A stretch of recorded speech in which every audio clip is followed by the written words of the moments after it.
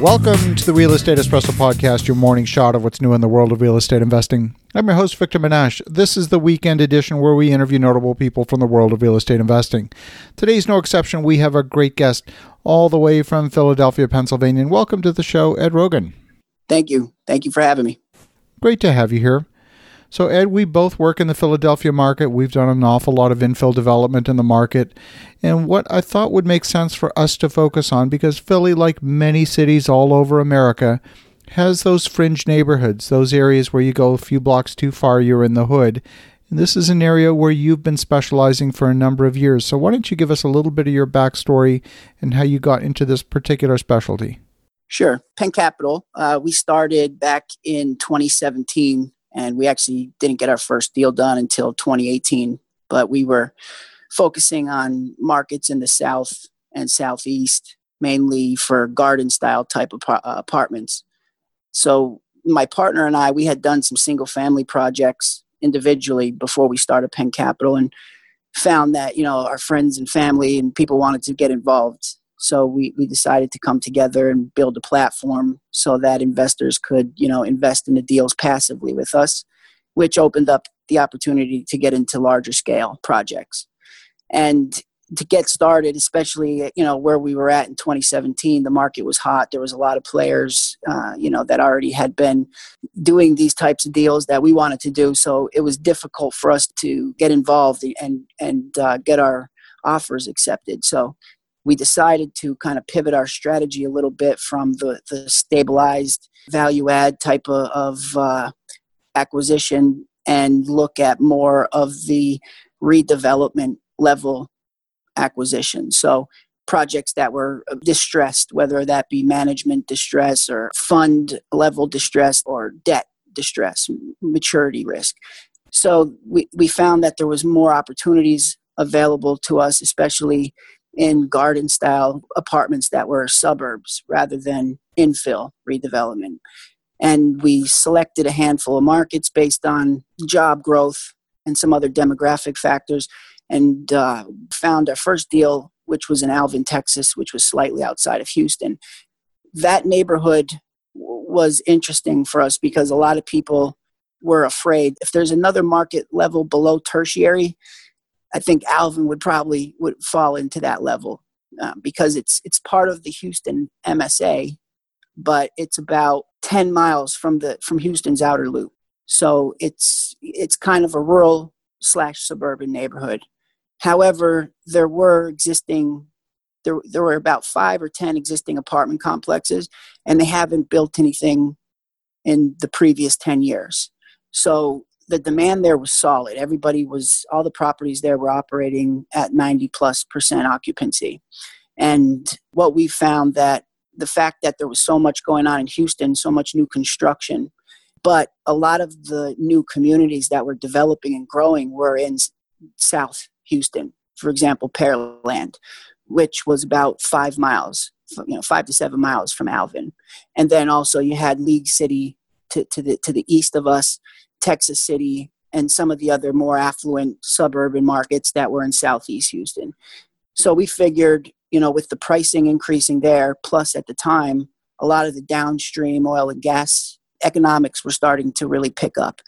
So Dow had built a big chemical production facility, and there was a lot of oil refineries there in Southeast. So we decided that being in Brazoria County, that's where our play would be.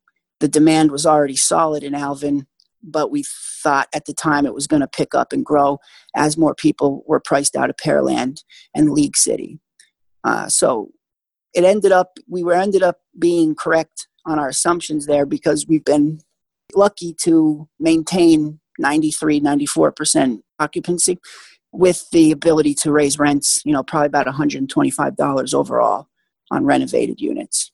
So from there, we thought this is a great opportunity, especially when there's a lot of competition for deals at premium prices in the major metros and in the hot neighborhoods, to find some of these sort of fringe markets that aren't necessarily, or I won't even call it market, but neighborhood, that aren't necessarily popping out as highly attractive until you dig into them and find out how some of the economic is growing around you, how some of the demographics are growing.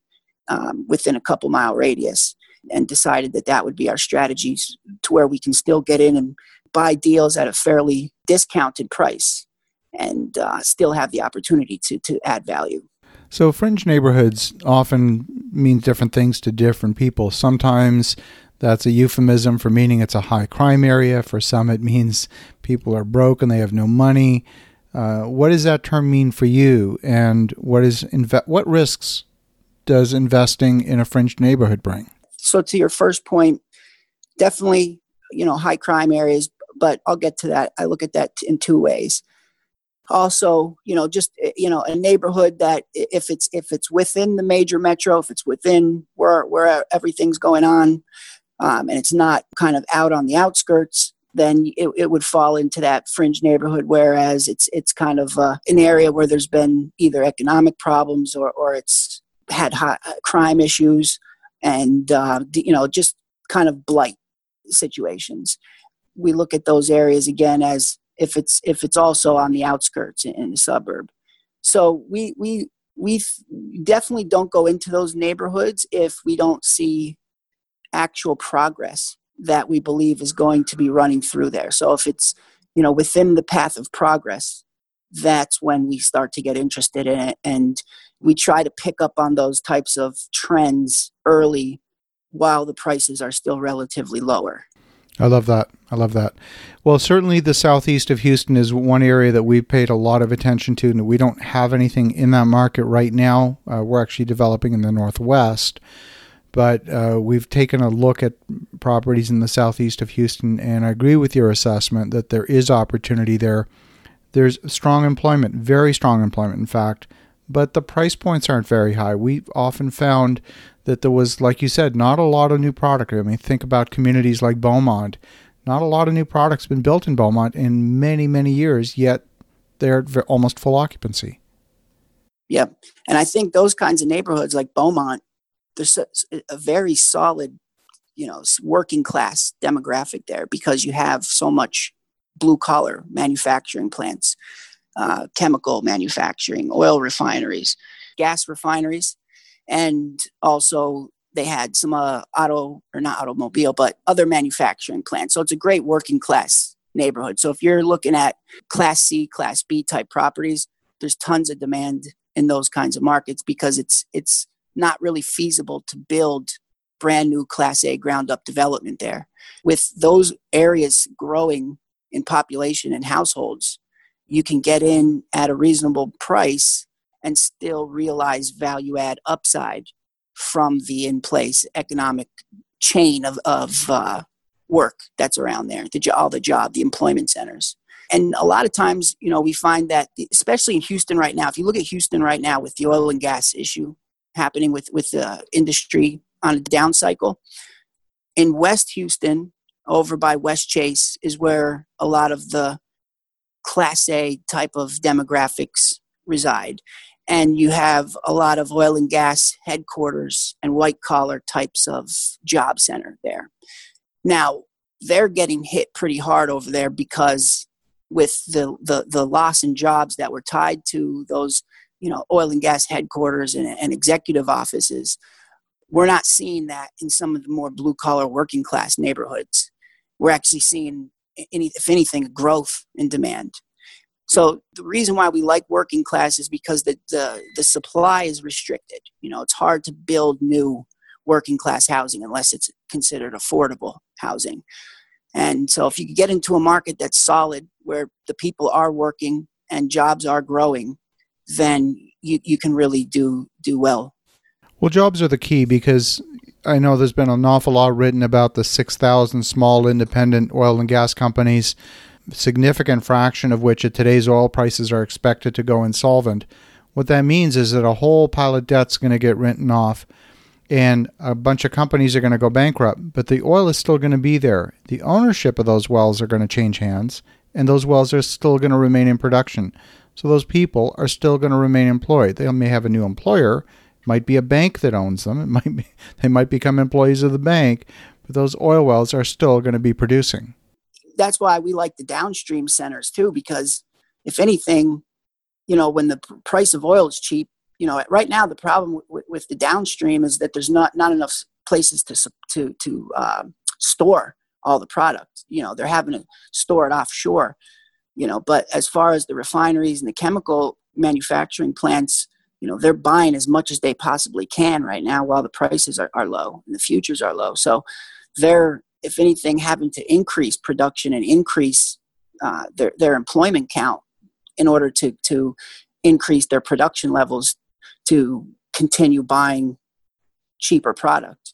So that, that's why we're not really seeing too much of a hit on the downstream side, which is where a lot of the blue collar workers are, which is a lot of southeast Texas, or Houston, even into Lake Charles, Louisiana, is another strong market that's over by Houston there.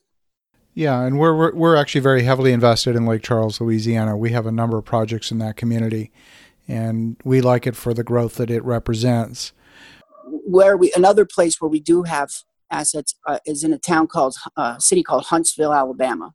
Okay. Which I don't know if you're familiar with Huntsville, but it's kind of a tertiary market in northern Alabama, and it is just south of Nashville, actually. It's just over the northern border of Alabama. Actually, very familiar with Huntsville. You've got now a couple of fairly big Japanese auto manufacturers that have come into town, so it's pretty strong employment growth. What I've noticed about Huntsville is, it's a good workforce. It's a fairly educated workforce. It used to be R&D centers for both military and radio in years past.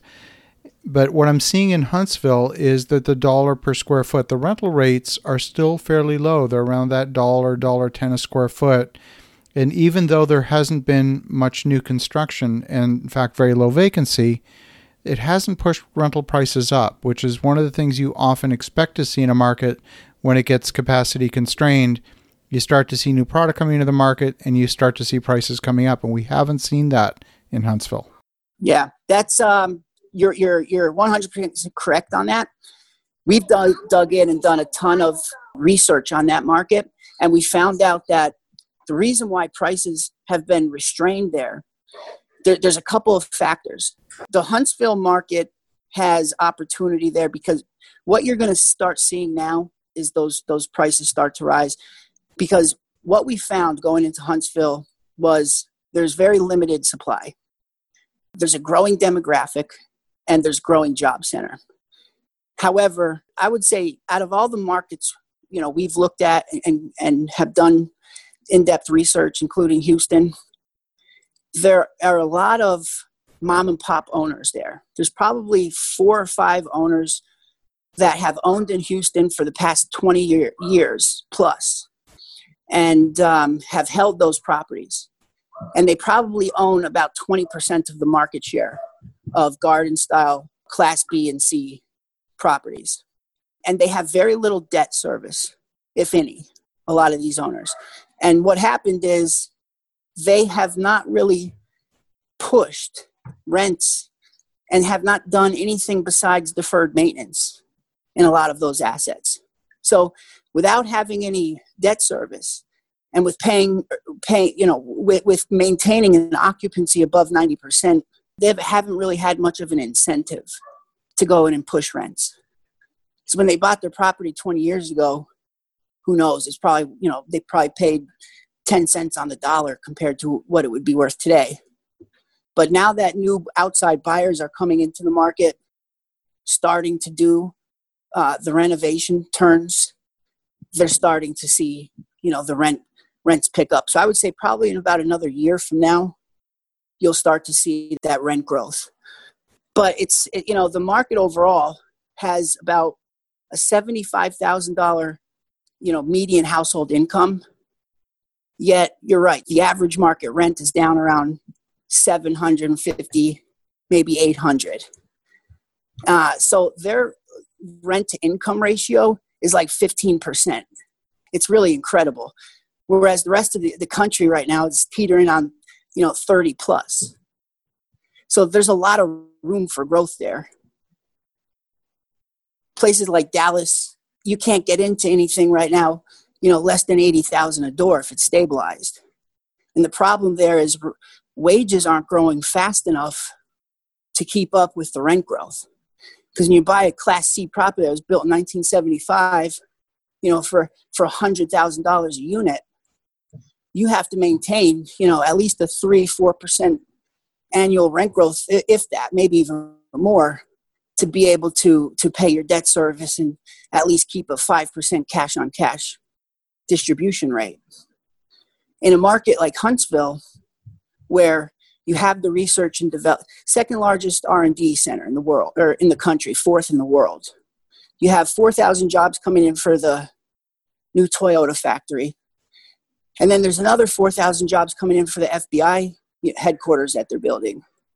So it's only a matter of time until that demand pressure starts to put enough upward pressure on rents that we'll start seeing that growth.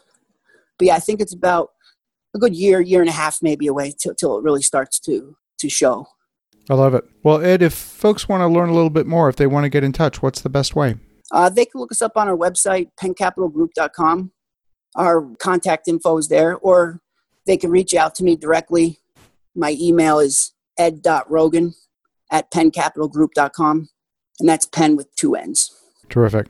Well, Ed, thanks for sharing the perspective on 2 very interesting markets, certainly the southeast of Houston and Huntsville, Alabama. And for the listeners at home, definitely reach out to Ed at Penn Capital. Is it Penn Capital Group? Group, yep. Yeah. At penncapitalgroup.com. That's PENN capitalgroup.com. And in the meantime, have an awesome rest of your weekend. Go make some great things happen. We'll talk to you again tomorrow.